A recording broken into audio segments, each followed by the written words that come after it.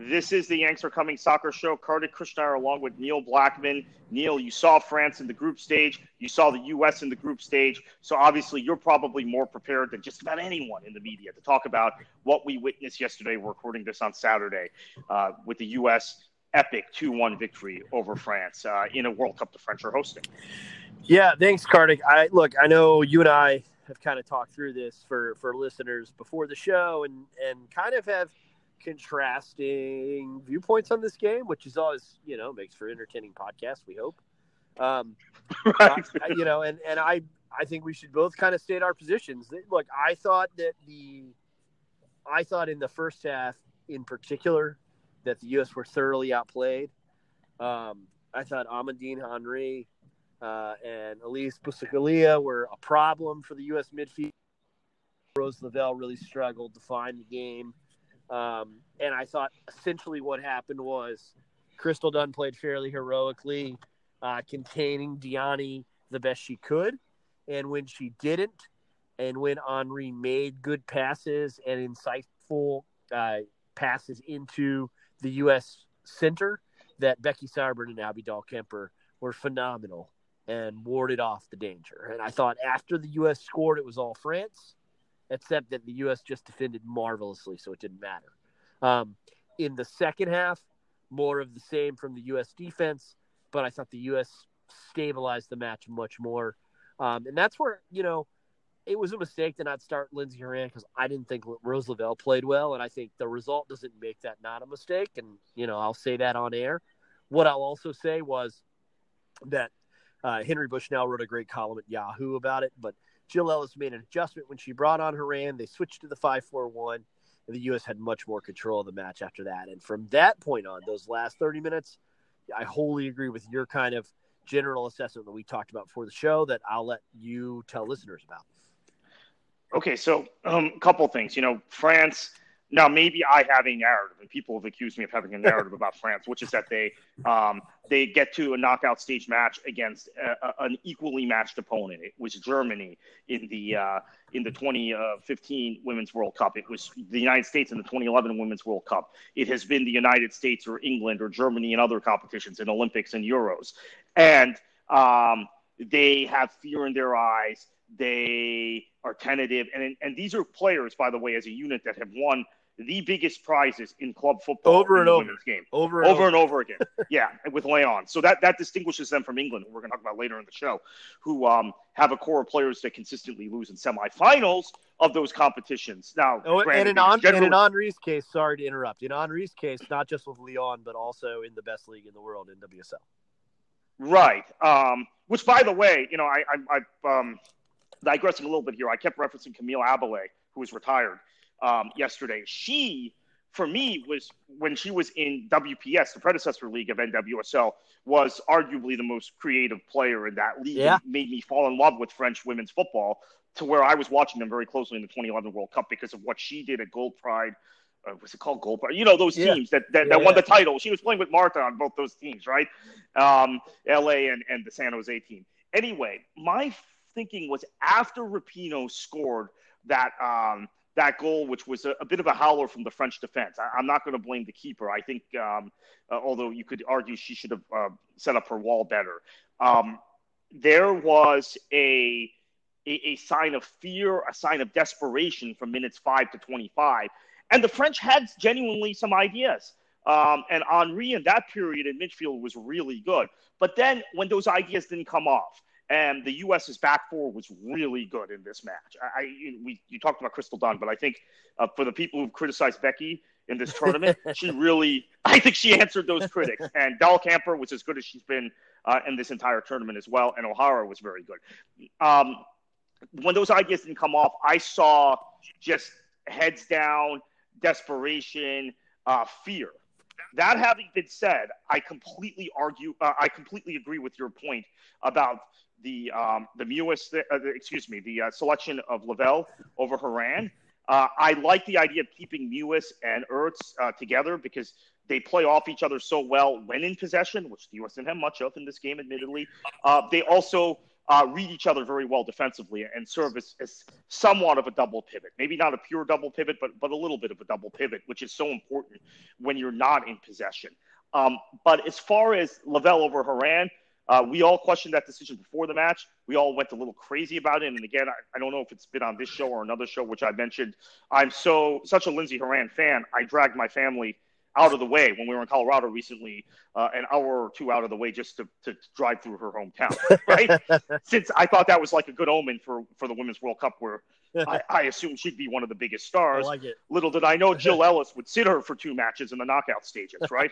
But the point being, I think once she came in the match, the U.S. were fine. And they pivoted to a formation which allowed them to be dynamic defensively, but that much more dangerous on the counter, and that much more able to hold the ball when they did regain possession. Prior to that, I would agree with you. I think tactically, France won the battle prior to Horan being inserted, but I do think mentally, and we've seen this from France over and over again in major tournaments, they just weren't there, which will, I think, transition. Let's talk about some of the moments in the game, Neil, but then we transition to England, who I don't think are short of confidence the way France seemed to be. Yeah. I mean, look, the 2 things I thought really stood out, because you mentioned Sauerbrunn, and so I kind of did a unsung hero tweet and then thought about it overnight and watched the first half again. And you know who was really good was Alex Morgan. Just dropping deep to come find the game, making sure she was involved defensively, kind of making sure that France's center midfield was pressured.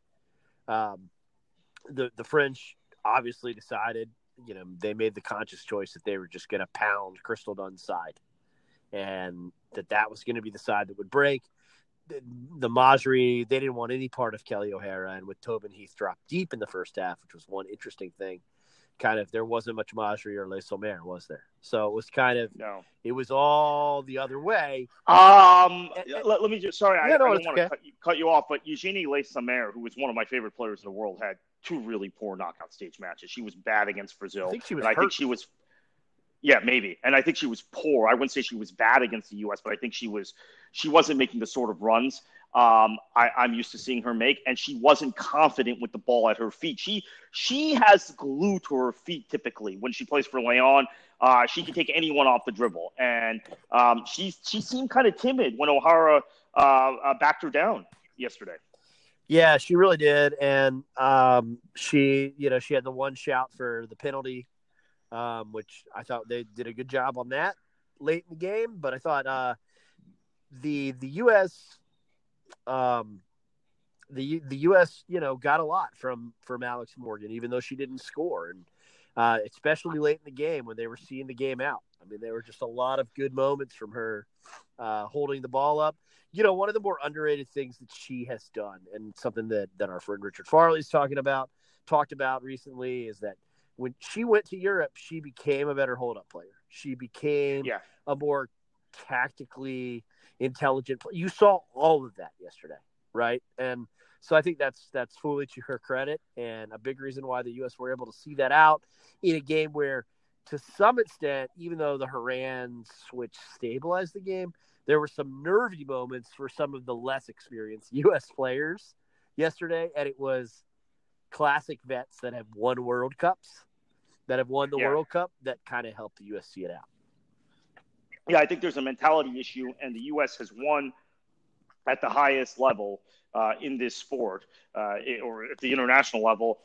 Now, that having been said, you still saw the gap in technique. You still saw the gap in a certain degree of tactical awareness among some of the U.S. players. I would single out Lavelle in that, and I don't want to pick on her too much. I think, unfortunately, she's an easy target because she's the person that's starting instead of Horan, at least in our minds. Now, you could very possibly keep Lavelle and Horan together and play with Ertz and drop Mewis. We saw that prior to She Believes, prior to Horan's injury, right? Yeah. We saw a lot of that three-woman midfield.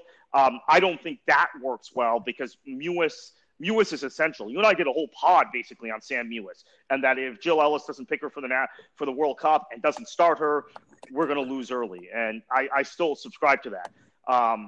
Lavelle Lavelle and Horan are different kinds of players. And Lavelle tends to drift more into wide areas, which might have been, at least in theory, useful in a defensive sense in a match like this. But she just, I think, had some tactical unawareness, which comes with her age, having, been, and I don't want to get too deep into this. This is for after the competition, but having been a lifetime NWSL and college player, there is a growing sentiment around the American women's game, or those who cover the American women's game, that we need to get more of our top national team players over to Europe, even in 6-month stints like Alex Morgan went.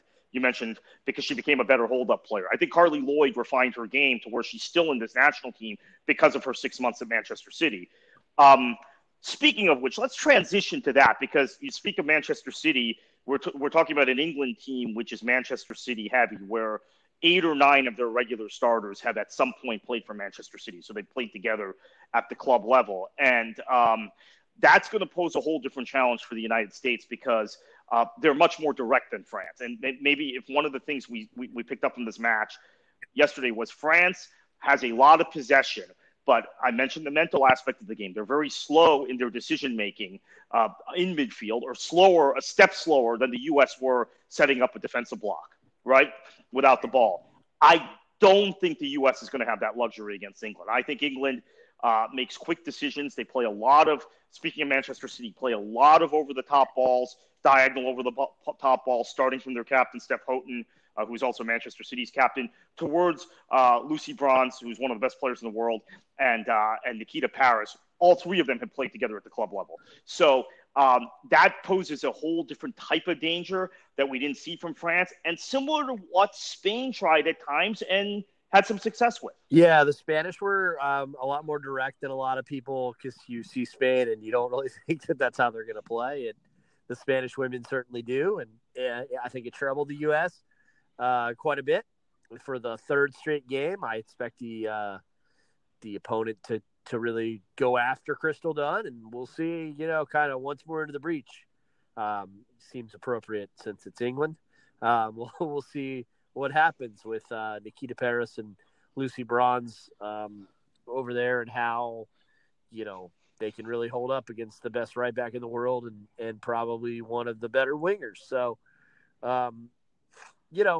we didn't have the Lindsey Horan luxury in the She Believes Cup game, but when I talked to Steph Houghton about it in Tampa, her kind of comments were that they knew that wasn't the full U.S., but it was about belief. It was just, hey, we know that we can go out and play with them, and more importantly, we know that our coaches will have a plan to make us successful. And so that's kind of a point I wanted to bring up that I think is kind of valuable, because I wasn't really sure, beyond let's go after Crystal Dunn, what the Corinne Diacre plan was yesterday. Yeah. And I really wasn't sure able to counter adjust when Ellis adjusted, right? Like, I felt like a lot of France's successes yesterday were kind of reactive, in the sense that, like, Tobin Heath gets pushed further forward by Ellis for about 10 minutes in the early stages of the second half, and Ellis quickly realizes,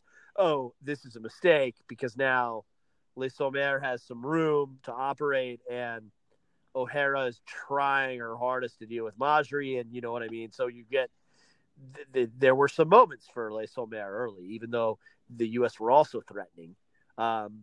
There's a give and take with that, but everything that happened was reactive to that Ellis change. Whereas, I think England can make the U.S. react, and I think Neville, for all the trepidation about whether or not he should have the job, and that's a whole nother podcast and debate.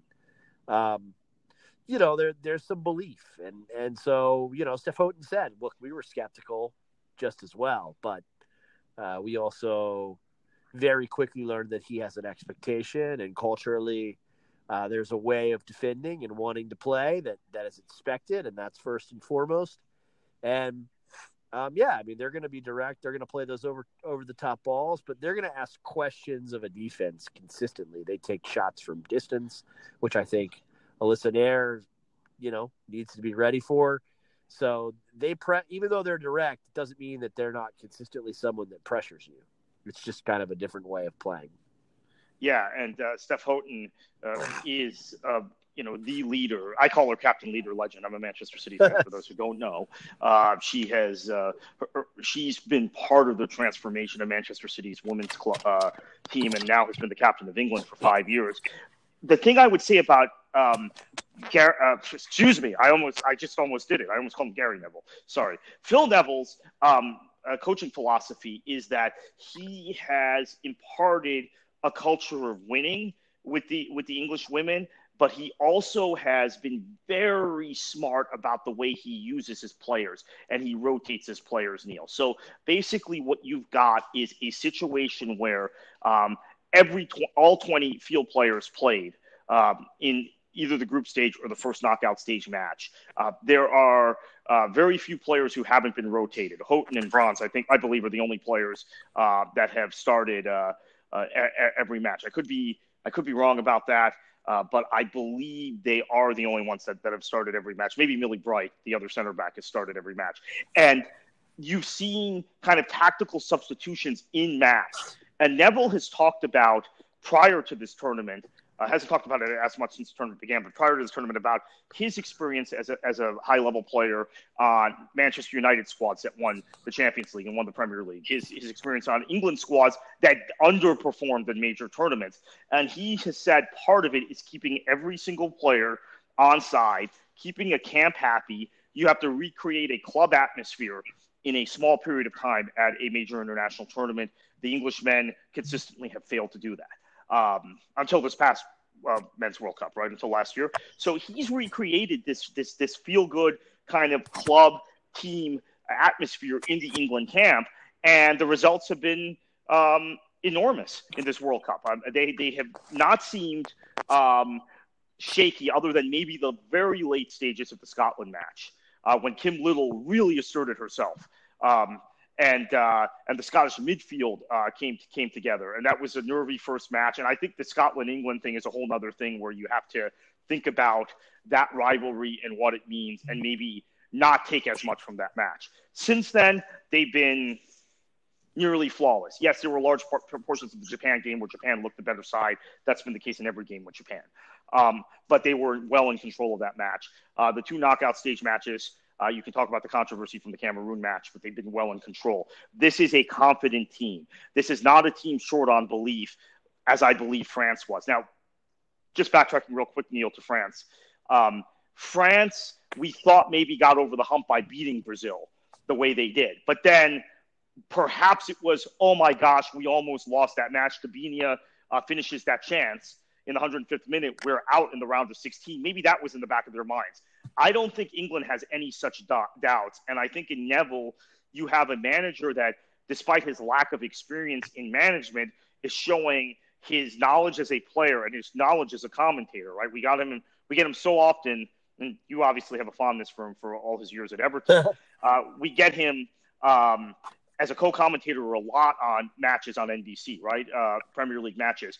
And we've seen how he analytically looks at the match, and he's very good at it. He's imparted that in this England squad. I think this is going to be a much tougher ask than France, honestly.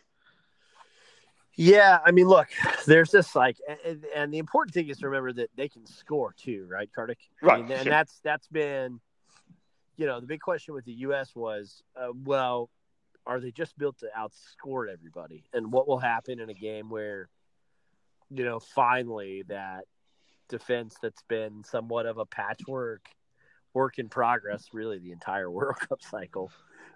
What happens if Becky Sauerbrunn has a bad day? What happens if and are the Americans flat? I think is another question. I don't like to get into that kind of stuff because how could you be flat in a World Cup quarterfinal? But we saw it in 2011 a little bit with the U.S. having the emotional, back against the wall win over Brazil in the quarterfinal, and really for stretches of the semifinal against France, they didn't really look like. Yeah, they were badly outplayed through much of the first half of that game. They were asleep. And if you're asleep against this England team, I think you're asking for trouble. And one other thing I want to point out, since you're talking about the U.S. defense, Ellen White's game has been completely transformed. I've watched her for years. And she was always this kind of hold-up player, did nice things, would bring the wingers into play. In this case, it would be someone like Tony Duggan, who she's played with a lot on the national team, and Nikita Paris, and Beth Mead when she plays. The young Arsenal winger. Now she's become a bona fide goal-scoring threat. In fact, I think she might be level with Rapinoe and Morgan on goals for the Golden Boot. I might be wrong about that. We'll check that. But I think she's got 5 goals in this tournament. Yeah, I mean, she's been very good. And, another player that we haven't talked much about that can match a Sammy Mewis, at least on a work rate standpoint, is Jill Scott. So of course. They've got the steel kind of centrally to do that. I don't think that necessarily – a player they'll miss against the U.S. is Jordan Nobbs. They're missing her the whole tournament. I mean, I think. If Nobbs were in this team when she got hurt, I said, well, there goes the tournament for England. I had them as my kind of co-World Cup favorites with the U.S. And then she got hurt. She was out. She's been out for 6 months, but she was confirmed out for the World Cup in April. I said, well, that's it for England. Their midfield's not going to be quite as potent. But then Georgia Stanaway, when she's played, the young midfielder has looked really good. And I've seen Kira Walsh at the club level for a few years now, and she's really good. So, but then in a game like this, you're going to want Nobbs. Yeah, right? That's the only point I'm making is that this is now that next step up. Like we've talked about Crystal Dunn and Diani and that next step up. So now, like, we know Jill Scott can perform on the stage, right? But what of Jade Moore? And like, what of, you know what I mean? Like, what do we know about the rest of that roster? And can they do the things that are necessary to disrupt on the States? Especially if Haran, as we would hope, is back in the starting midfield. I'm not going to make any assumptions this time. Oh, I mean, who could? Well, that's a good question though. Like, let's maybe close like the England-US portion of the preview with me asking you, like, am I wrong? Like, should we think it's going to be Lindsay, or is it kind of this contrast where France is a bad Rose Lavelle game, but when you're trying to unlock Steph Houghton, like maybe you want Rose Lavelle? Yeah, I suppose so. And then I think also there's the issue of help defense in this match, right? Which is I think England is going to play a lot of diagonal balls. We've talked, and everyone around the tournament is talking about Lucy Bronze and Nikita Paris. Let's talk about the other side, whether it's Duggan or Mead, and then of course Rachel Daly, who most NWSL fans are very familiar with, and obviously the U.S. players will be familiar with. They have the ability on the left side, their left side, to get forward too and disrupt. Now maybe you could catch England because the fullbacks push so far forward, right? And maybe that is where Rose Lavelle, speaking specifically of Daly on that side, potentially could be someone who unlocks because she drifts into those positions in a way that Haran really doesn't. That having been said, I think we're stretching to try and make a case. I just do not see how Haran does not start this match. Yeah, I mean it's a tough one. I think it needs to be Haran too, but I mean I certainly with Bright and Houghton, it's kind of hard to not think that maybe Ellis will be tempted to say, well, why would I change anything? And I need Lavelle to unlock that pairing, and so down the rabbit hole we go. Yeah, I think this is the real dilemma for Ellis now, because this has come off well to this point. Her odd selection decisions, her decision not to bring Zerboni and Casey Short to the World Cup. We'll call Zerboni and Casey Short to the World Cup. She's gotten away with so far, right? Yeah, right. And her decision to take, I don't know, I can't even count, 10 attacking players, 9 attacking players, something like that, has come off. But when you're talking about England, a team that I think can match the U.S. player for player in terms of skill level, albeit kind of a different skill set, you're now really chancing it, okay? And I think also mental fatigue might come into play here. in spite of my saying that the U.S. was well in control and they were always going to win that match from the 5th minute on because France has a mentality problem, there still was a mental aspect of the game Crystal Dunn and Kelly O'Hara had to be completely dialed in for. And Becky Sauerbrunn and Abby Dahlkemper had to be dialed in it was a glorious game. I mean, and those games, those games, that's what I mean. Like, those games are mentally exhausting. And the U.S. also probably played with a lot of juice. Like, we don't need to get into the Rapinoe story, although she certainly played the best game of the tournament, given all the surrounding circumstances. And considering she hasn't played particularly well today. Yeah, and given all the surrounding circumstances, she was, magnificent. Alex Morgan doing the little things and the dirty work. I mean, this was a U.S. team that was really locked in, and that I think in the team talk, I imagine Jill Ellis or someone, whether, because, I don't know. I don't see Jill as like a rah-rah coach necessarily, but whoever the rah-rah figure in that locker room is, maybe even Carly Lloyd, like everybody thinks we're going to effing lose kind of talk. Yeah. Right. And they kind of played with that edge, and that's hard to recreate in 5 days. Yeah. And then what I was going to say is that you're mentally exhausted from the constant pressure of France, the constant chasing, the constant possession. That too, tactically. Right. England is going to be different. England might concede possession. Now, we talked about that midfield and what Jill Scott provides and what Stanaway can provide when Karen Carney plays, what she provides, and Frank Kirby sometimes drifts back into midfield.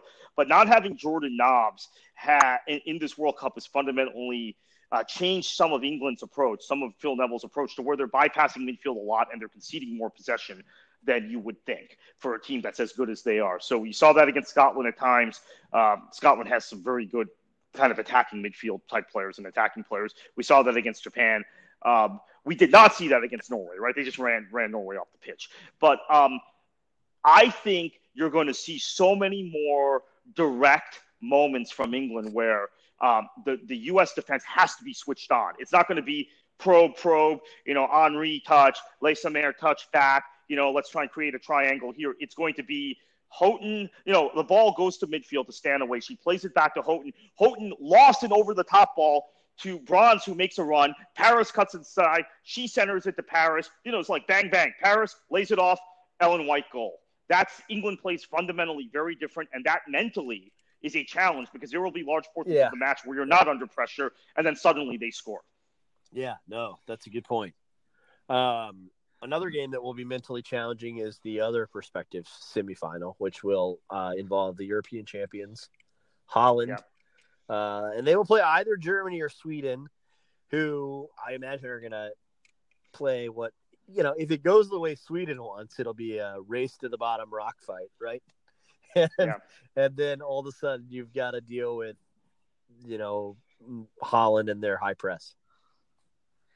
So that's that kind of contrasting, whoa, what's going on here kind of moment.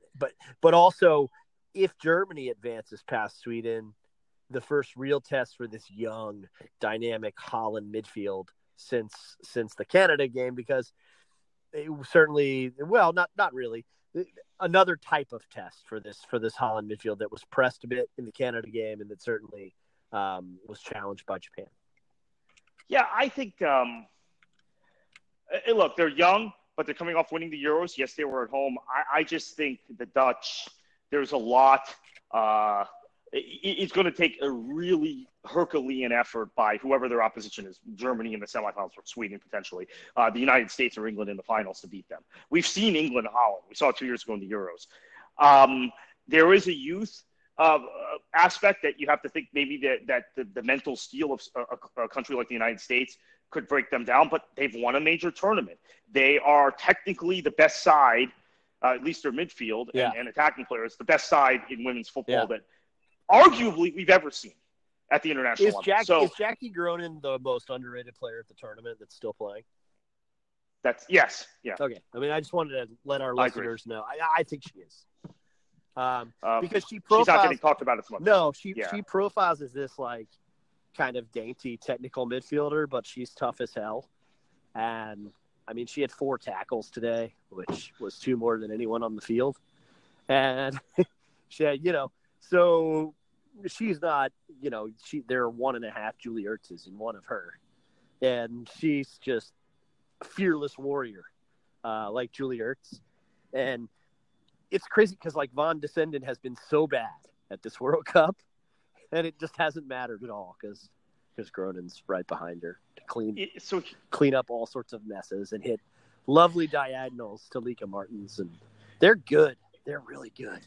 Here's the thing with the 2014 World Cup now. The U.S. in the past has won World Cups where the women's game hasn't been as developed, right? And so there hasn't been that much competition. Or in 2015 where there were some fortunate, playing Colombia and a Chinese team that was low on confidence. That China game was very difficult. In the knockout stages gave you, really, if you played your game, a path to that Germany match, Germany-France winner in the semifinals, and we know what happened there. And then the U.S., of course, got Japan in the final and were brilliant. This time, to win this World Cup, the U.S. is going to run a gauntlet that they've never run in Women's World Cup history, and that I would venture to say very few men's teams in the Men's World Cup have had to run in beating Spain, France, England, and potentially the Dutch. Well, the Dutch or the Germans, probably, in a final. That is a gauntlet that this would be the no, and I know this creates all kinds of controversy. Love the 99ers. Love everything about them. This would be a much bigger accomplishment. No, I think this would be this would be the crowning accomplishment in the history of the women's team. I think because you're repeating as world champions, you're exercising the demons of Rio. You're doing it while we don't need to talk too much about U.S. soccer, but you're doing it while you've got a maelstrom of litigation and madness off the field. And you're going to have to beat 4 teams on European soil from Europe to win the World Cup. And probably, and I, how much I love Kimberly McCauley, but I disagree with her contention that in reverse order, I think it's escalating order of difficulty. If it's France, England, Holland, it's escalating order of difficulty. Well, I agree with that. Now, however, I think Spain. This is where I think you and I disagree. I think Spain was more difficult than France. Just given I don't agree, but I understand that they were certainly a more formidable challenge than a lot of people gave them credit for, and that's like we saw with Italy at this tournament. I mean, Europe had 7 of the 8 quarterfinalists, and maybe we're underselling how they've got room to improve even on that number. Denmark didn't qualify for this tournament. Right. I mean, think about how good European finals. Yeah, Euro finalists who lost to the Dutch in the final, how good that Danish team is.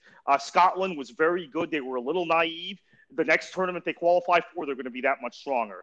And so Europe, the center, the gravity of the women's game has shifted to Western Europe. I don't think there's any question about that. I would say also in your commentary on that, again, I don't want to get ahead of myself. I don't want to make it sound like I'm sleeping on the Germans potentially, but the U.S. Has never played a team like the Dutch that played the game the way they do in a major final. No, that would be a major challenge. That would be a totally different challenge than what we were accustomed to. And to Kimberly's point, I think that it's correct. Well, I still think England's better than France, but I don't think I think France is better than Germany, even though. Probably, even though Germany has kind of steamrolled their way through this tournament somewhat quietly, but I also think that what looked like a tough group for Germany didn't play out that way when you watched those teams. You were just kind of like, really, like China was bad, and so on down the line. Yeah, I haven't been that impressed by Germany. Now we're recording this before they take on Sweden in the quarterfinals. They're going to beat Sweden 5-0 now, Kartik, and we're going to look at it. Yeah, and then after talking up the Dutch, and I've been talking up the Dutch the entire tournament. Those of you who've listened to me on Sirius know that I've picked them to go to the final against the U.S. and have hedged on who would actually win that final. Now maybe I've jinxed them and they're like Germany and get beat 3-0 right in the semifinal, and the Germans are just going to steamroll through this tournament, beat the U.S. and win it. But no, we respect the Germans. We respect all their accomplishments in this sport. They've won the World Cup twice. They've won the Euros. I can't even count 6 or 7 times. But they won the most recent major tournament, the Summer Olympics. But it just doesn't seem they just don't seem to have that same level of efficiency that we've seen from them in the past. And they don't have that same sort of quality in keeping the ball in midfield and playing opponents off the park that England and the Dutch do. So we will continue this discussion. Neil and I will be back sometime after that England semifinal to hopefully preview a final that includes the U.S. and look back at the England match. Maybe we'll be previewing a final that includes England and someone else. But we will be back. Keep all your questions going. Tweet us at Yanks Are Coming.